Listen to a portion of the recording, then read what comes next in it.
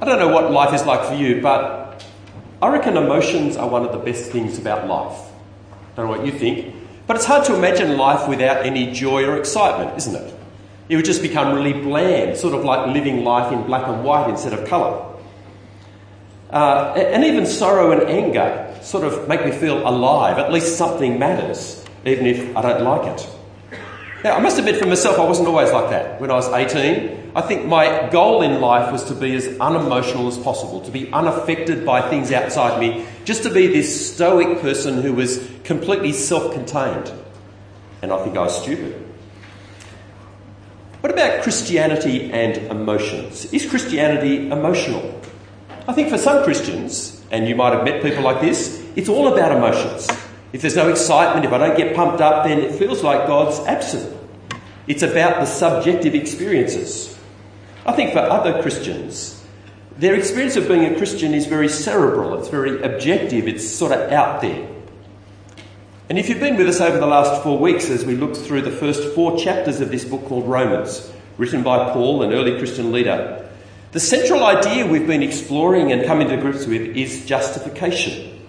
The picture comes from law courts, where the judge sits to make judgments about people like you and me, and hear the decision of the court, of the judge, of God himself. Well, to be justified is to be declared innocent, to be acquitted of all charges. And that sounds very formal and sterile and unemotional, doesn't it? You may have been given the impression that Christianity is all about being merely cerebral.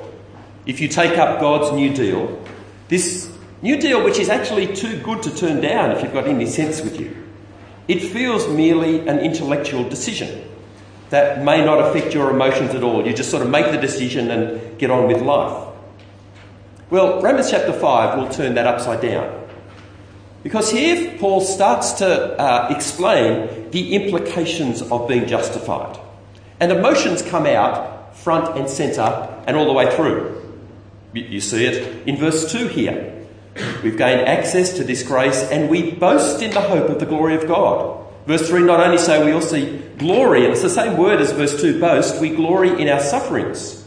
And even at the end of the passage, verse 11, not only is this so, but we boast in God through the Lord Jesus Christ. Now, it's the same word he uses 3 times here. And it's a word that's actually a little bit hard to translate into English out of the original language. Sometimes it's translated boast, which sort of sounds wrong, doesn't it? Boasting, that feels arrogant. It's not that side of boasting. Or it's something you glory in, something that just thrills and excites you, something you rejoice in. I think probably in English, the closest word is the word exult, except we don't use it much. It's that feeling when, when just a minute before the end of the footy game, they kick the winning goal. Pass, snap from the pocket, and they win. Can you remember when that happened? It was a while ago, I know, but do you remember when that used to happen? And you found yourself involuntarily standing on your feet, fist pumping.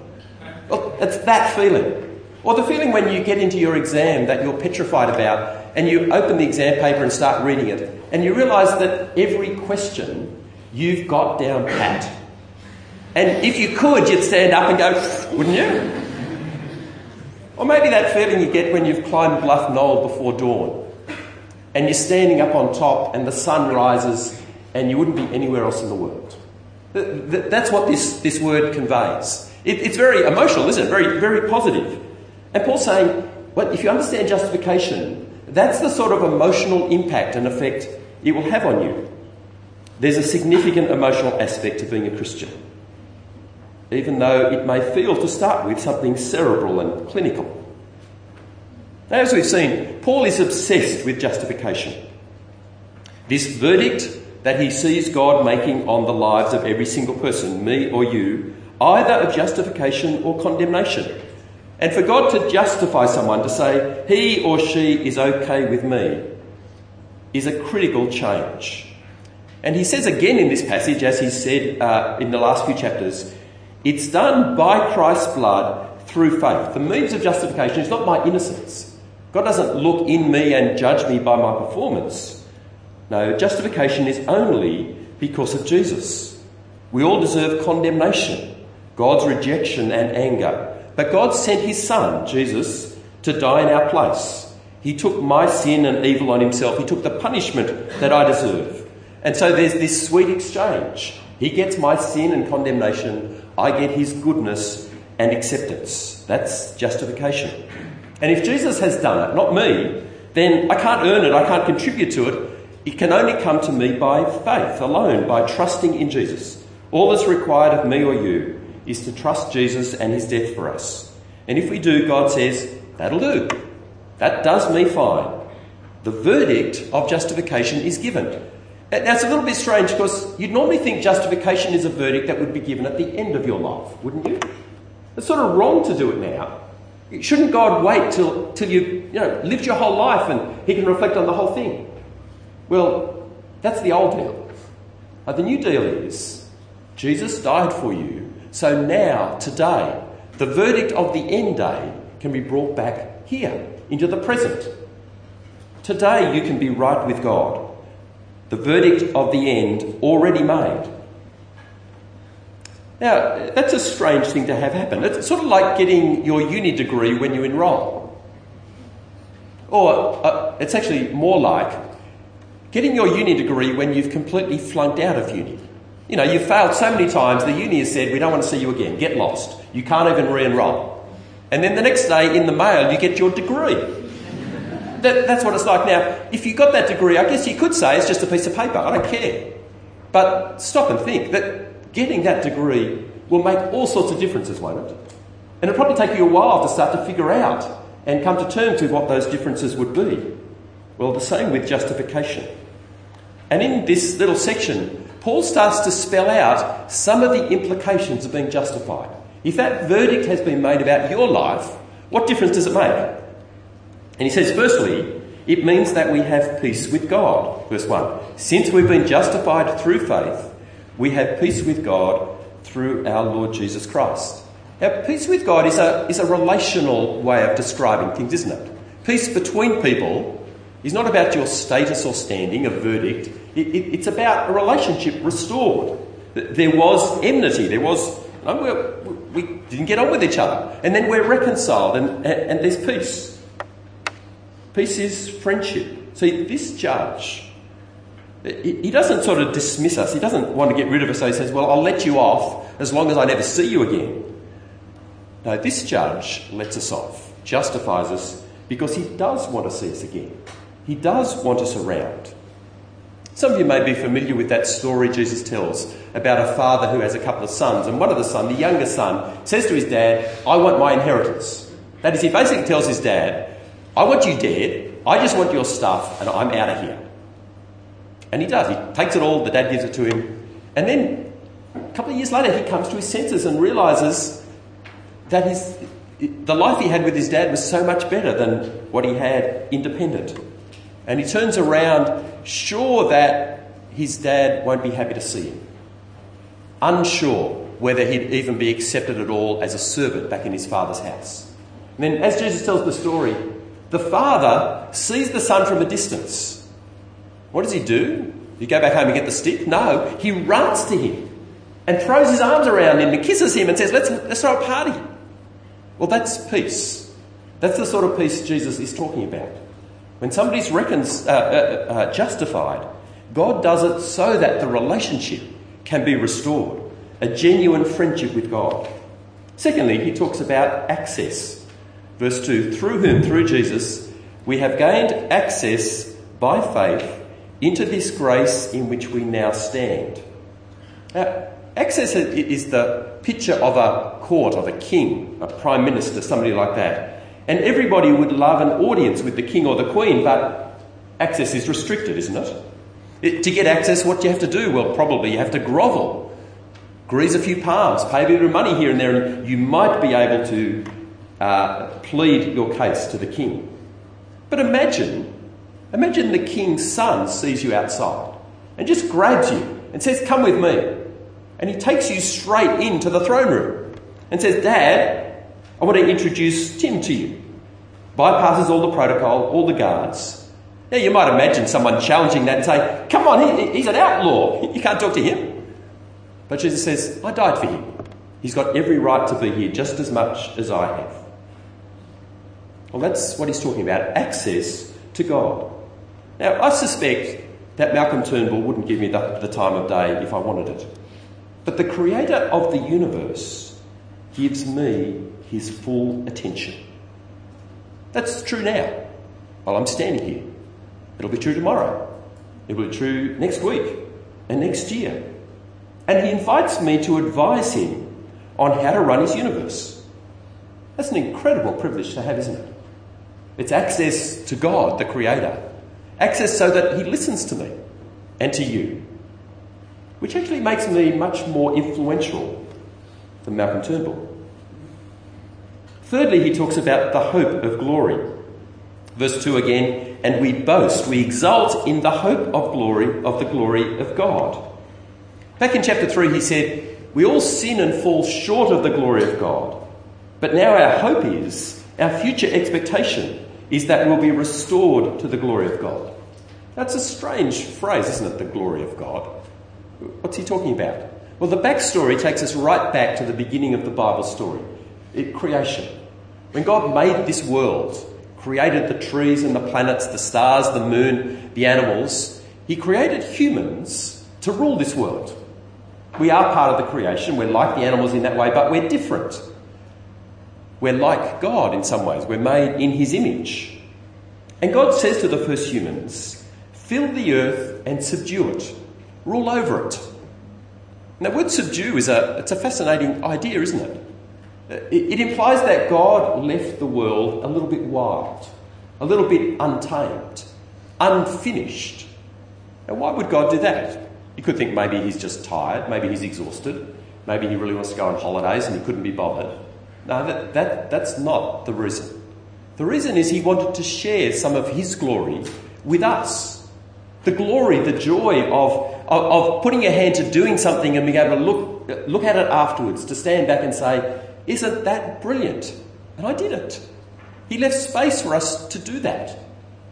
He gave us the responsibility and the privilege of ruling this world, of shaping it, of making a difference in this world, and having that satisfaction of seeing the work of our hands come to fruition. And the Bible talks about that, as I mentioned, of God sharing his glory with us out of pure, unadulterated generosity. And Paul says that's our hope then, that glory will be restored. That one day we'll have immortal physical bodies that can make an impact on a glorious new world. And will be gloriously good from our hearts out, our characters, untainted by evil. I'm looking forward to the day when I no longer have to be careful about what I do because I'm genuinely nervous that I'm going to muck things up, that I'll tell a lie that will hurt people, that I'll respond in a way that will damage others. Do you feel that? Wouldn't it be terrific to no longer feel that sort of fear of doing things wrong, but to be thoroughly good from the inside out? That's God sharing his glory with us as owners, ruling with him. And that prospect for Paul fills him with this exulting. That's what's in store. That's what I'm going to become. But maybe you're worried that it's just wishful thinking, that you're going to miss out. Well, he addresses that in verses 9 and 10. He says, since we've now been justified by his blood, how much more shall we be saved from God's wrath through him? For if while we're God's enemies, we were reconciled through the death of his Son, how much more, having been reconciled, shall we be saved through his life? Just see what he's saying. He's saying this hope won't be empty because God assures us that if we're justified now, we will be saved then. Now, there's a few strands to this logic. Let me just point out one. He's saying, if the verdict has already been given, God's already given the verdict on you that you're right with him, what can change that verdict between now and the day of judgment? Could God discover something that you've done that would make him change his mind? Well, no, because you're not justified by what you've done, but what Jesus did. And he sent Jesus to do it when he knew that about you. Could you do something between now and the day of judgment that would somehow blunt God's justification and make him change his mind? Well, no, not if he justified me when I was an enemy of his. What can change it? No, a God who's loved me like that That means my present justification assures me that God loves me with a deep, stunning love that will not change. And verses 5 to 8 describe that sort of love. He says, hope doesn't disappoint us because God's love has been poured into our hearts through the Holy Spirit who's been given to us. As he says, we know God loves us now. And one way we know is this subjective way. God pours love into our hearts by his Spirit, flooded our hearts with his love. This subjective feeling of being loved by the creator of the universe. This almost personal assurance that God is for me wonderfully. But if you've only got the inner feeling, it's not enough when there are other conflicting feelings. You know, when life turns bad, that assurance that God loves me usually goes out the window, doesn't it? I feel like God's against me. We need more than the subjective. Pick it up in verse 6. You see, at just the right time, when we were still powerless, Christ died for the ungodly. Very rarely will anyone die for a righteous person. Now, for a good person, someone might possibly dare to die. But God demonstrates his own love for us in this. While we were still sinners, Christ died for us. Do you see, he's now talking about something objective, something out there, something that you can see and empirically explore, concrete and substantial. In the death of Jesus, God demonstrates, God proves his love for me and you. And it's clearly love, and it's clearly quite extreme love. See, how much love would it take for you to give somebody $10? Probably not much. $100. $1,000. That's starting to hurt a bit, isn't it? That were $1 million. Your life. How much would you love someone if you gave your life for them? Well, that's what Jesus did for us. And who did he do it for? Did he do it for the nice people? Did he do it for those who were so impressive that you couldn't help but love them? Did he do it for the really lovable, cuddly people that you're just attracted to? No, he did it for the ungodly. Those who suppressed the truth about him and said, I don't want you in my life at all, just rack off, will you? The sinners, he says in verse 8, the outlaws. And verse 10, the enemies, hostile towards God. That's who he did it for. In verse 7, he makes an observation about life. Very rarely will anyone die for a righteous person, though it does happen occasionally, doesn't it? You hear stories of that, don't you? Parents who give their life for their children. I remember reading a newspaper article about a couple having their honeymoon on the Great Barrier Reef. They got caught in a cyclone. They were sailing in a yacht. Their yacht got smashed onto one of the reefs. They both found themselves in the water with just bits of flotsam around them. And they noticed a couple of fins starting to circle them. They tried to get onto some bits of wood that they had near them, but the bit of wood could only hold one of them. If they both got on, it just tipped over. And after a little while, as the fins got closer, the bloke said to his wife, you stay on the bit of wood, I'm going to swim. He was never seen again. She made it to an island not long after. That's how the story got in the newspaper. I remember reading that and thinking, he must have loved her. Really loved her. But she was his wife. He'd chosen to love her. He was in love with her, I presume. But Jesus did it for his enemies. I've never heard a story like that. That's love, isn't it? Absolute, unconditional love for you. God is for you. So can you do anything that will blunt God's love for you? Can you do anything that would turn off God's love? Not if he loved you when you're an enemy. Not if he knew all about you and still sent his son to die for you. And Paul sees that all this has a huge impact on how we respond to suffering.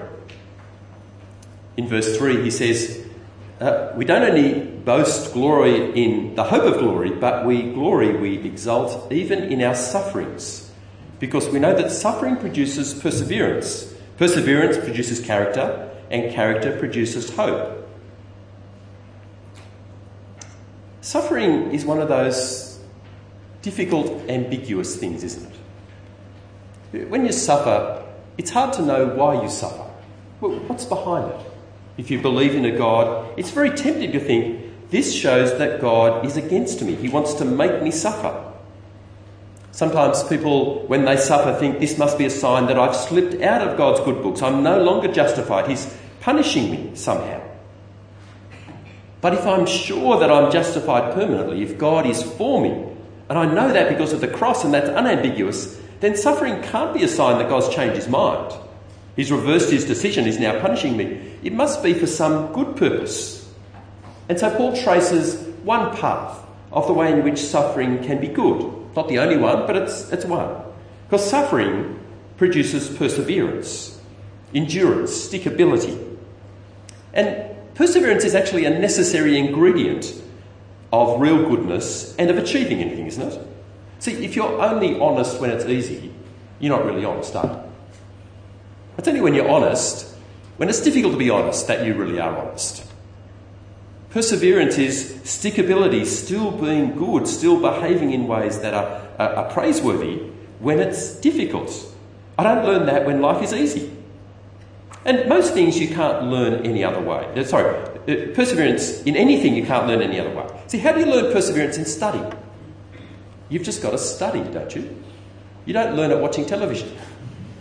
You don't learn it by putting $5 in your pocket and saying, I'm going to pay me to study. You only learn perseverance in study by studying and sticking at it when it's difficult. And that's true of anything worthwhile in life. God wants us to be people who persevere, who have endurance. It's such a great thing to have. Without it, you'll fluff everything, won't you? With it, you'll do much. And perseverance, he says, produces character, a tried, tested character. Someone with character, it's the difference between a raw recruit and a veteran. The veteran, his character's been refined, it's been revealed by pressure. He knows that he can tackle things and succeed. And character, he says, produces hope, confident expectation.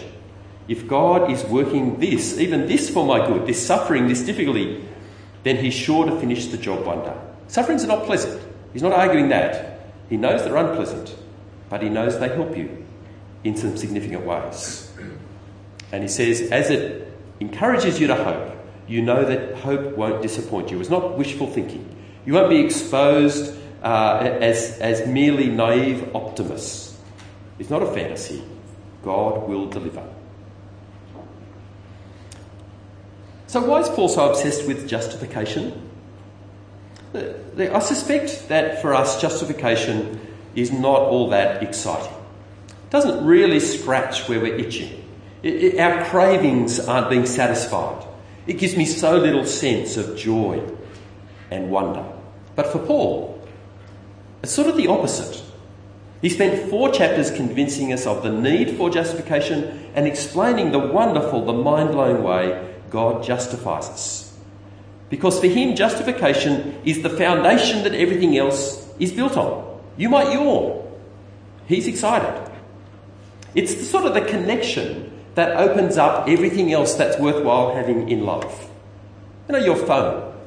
Your phone's pretty useless without a connection, isn't it? And it's the connection to the network that opens the door to everything that's on the network.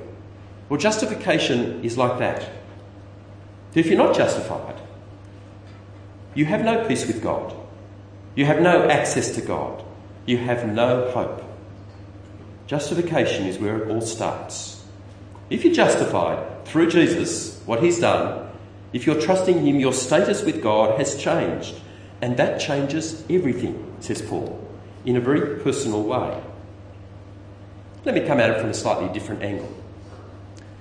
What do you need to live? Immediate thought might be, well, I need air to breathe, don't I? I need food to eat. But you need more than the physical stuff, don't you? What do you need to live a human life? Because humans aren't just bricks or trees or even animals. We're persons. What do we need to live as persons? Well, the psychologists tell us, I'm not sure they're always right, but they tell us a couple of things. They tell us you need love. There's been situations where babies have grown up completely devoid of any touch and affection from other human beings. And it just devastates them. Psychologically, it kills them. and physically it sometimes kills them. Love. We also need hope, I think. There's a very well-known story, you might not have heard of, but of a guy called Moltmann, Jürgen Moltmann. He was taken captive during the Second World War and spent 5 years in a British internment camp in Britain. He was a German soldier. He went into that camp as an atheist. And as he spent the 5 years in the camp, he saw people without hope just shrivel. If there was nothing to live for, no hope that things might change, they just couldn't maintain life. They couldn't be bothered. They fell into deep depression. The only people who seemed to survive in that sort of environment were people who had genuine hope. Now, it wasn't the only reason he became a Christian, but it was one of the reasons he became a Christian. He saw that God offered hope. Some of you might be familiar with Maslow's hierarchy of needs. Anybody ever heard of that? Yeah, some of you have. Maslow's a psychologist. Now, I don't go all the way with what he says, but he rightly, I think, observes that once the physiological needs are met, food and that sort of stuff, those more personal psychological needs start to push their way through. We do need affection. We need love, a sense of belonging. We do need some sense that we're significant, that we matter, that we make a difference in the world. And justification makes those sort of differences. There's so much more than justification. Justification proves we're loved by God with the sort of love that we long for, we ache for. Unconditional love that you won't lose even if you do stuff up. Unreserved love that will never run out. And isn't love what we spend so much energy trying to get? So much anxiety, worried that we won't get it, that people won't like us, that our parents won't approve of us. It dominates our life in so many ways. The clothes we wear, the way we behave, the way we try and make friends.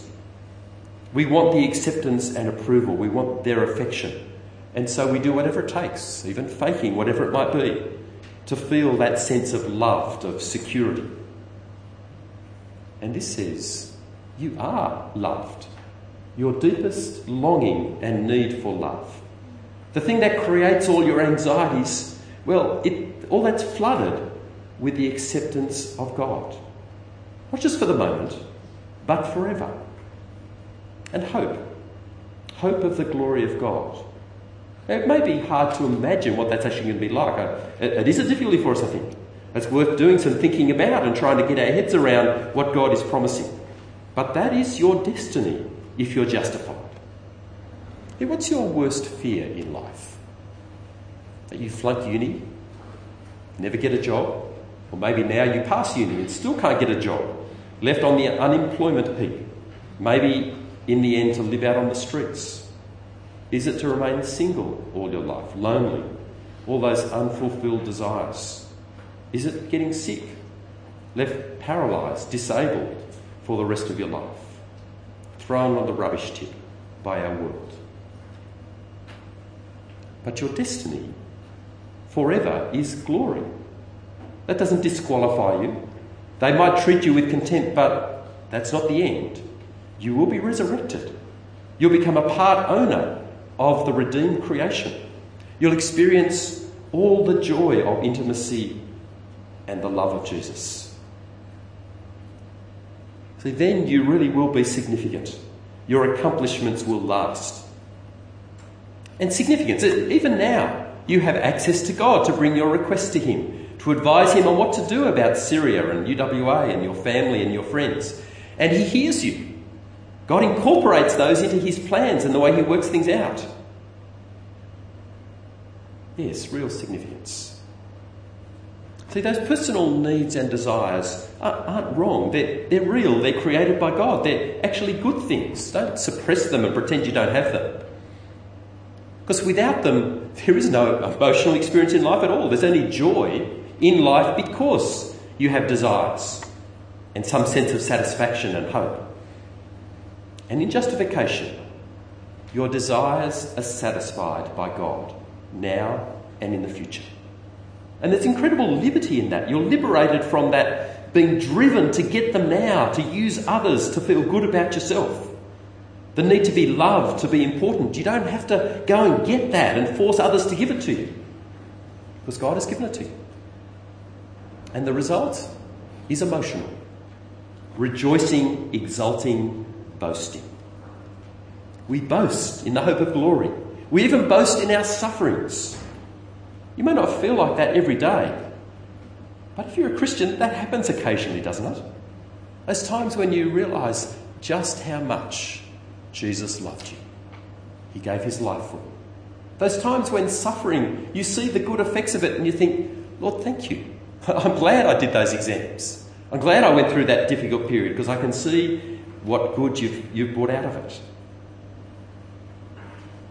It may not feel like that every day, but it affects every day that I do feel it sometimes.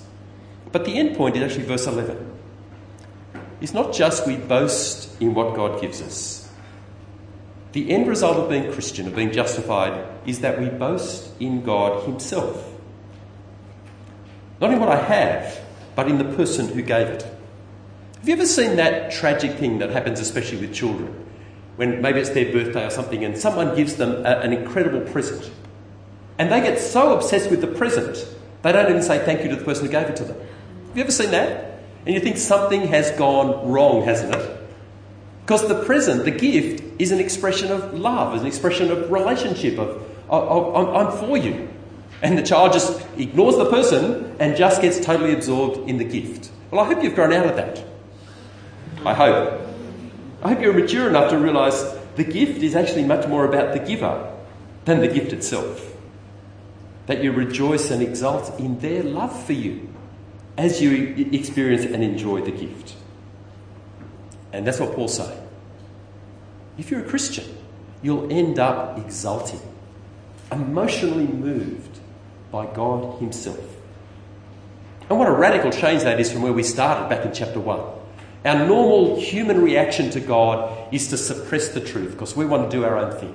To think that God is some sort of killjoy who's just going to wreck my life. I want him out of here. He's just some authority policeman. But justified, we're now exulting, rejoicing, boasting, fist pumping in God himself. That's the change that justification brings.